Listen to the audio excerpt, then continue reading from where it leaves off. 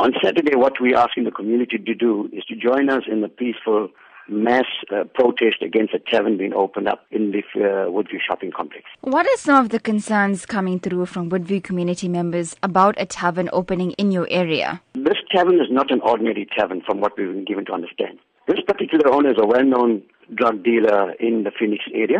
Drugs, prostitution, alcohol and abuse will be taking place. So it's not an ordinary tavern that you're looking at. More so that the so-called tavern that's going to be opened up is situated closest to 3 religious sites, a school nearby, and also one of the religious sites is actually on the boundary of the shopping center. So we want to know how come the liquor board have considered or approved of such a license. What are the concerns coming through about the impact this will have on young teenagers? It is going to destroy our young children. Drugs are currently a no-go request for us.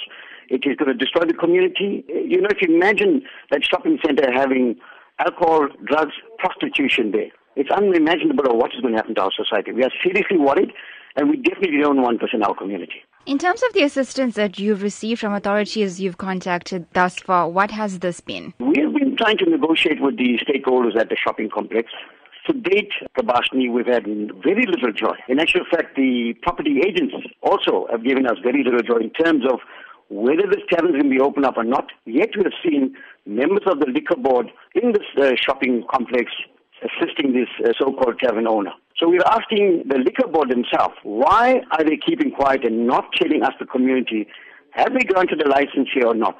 CPF and the Phoenix Police Station have been assisting us to find out exactly what's going on. We've actually met with the authorities on Tuesday. We waited for the liquor board officers to attend this meeting with SAPS and Metro Police. Yet again, they failed to pitch up.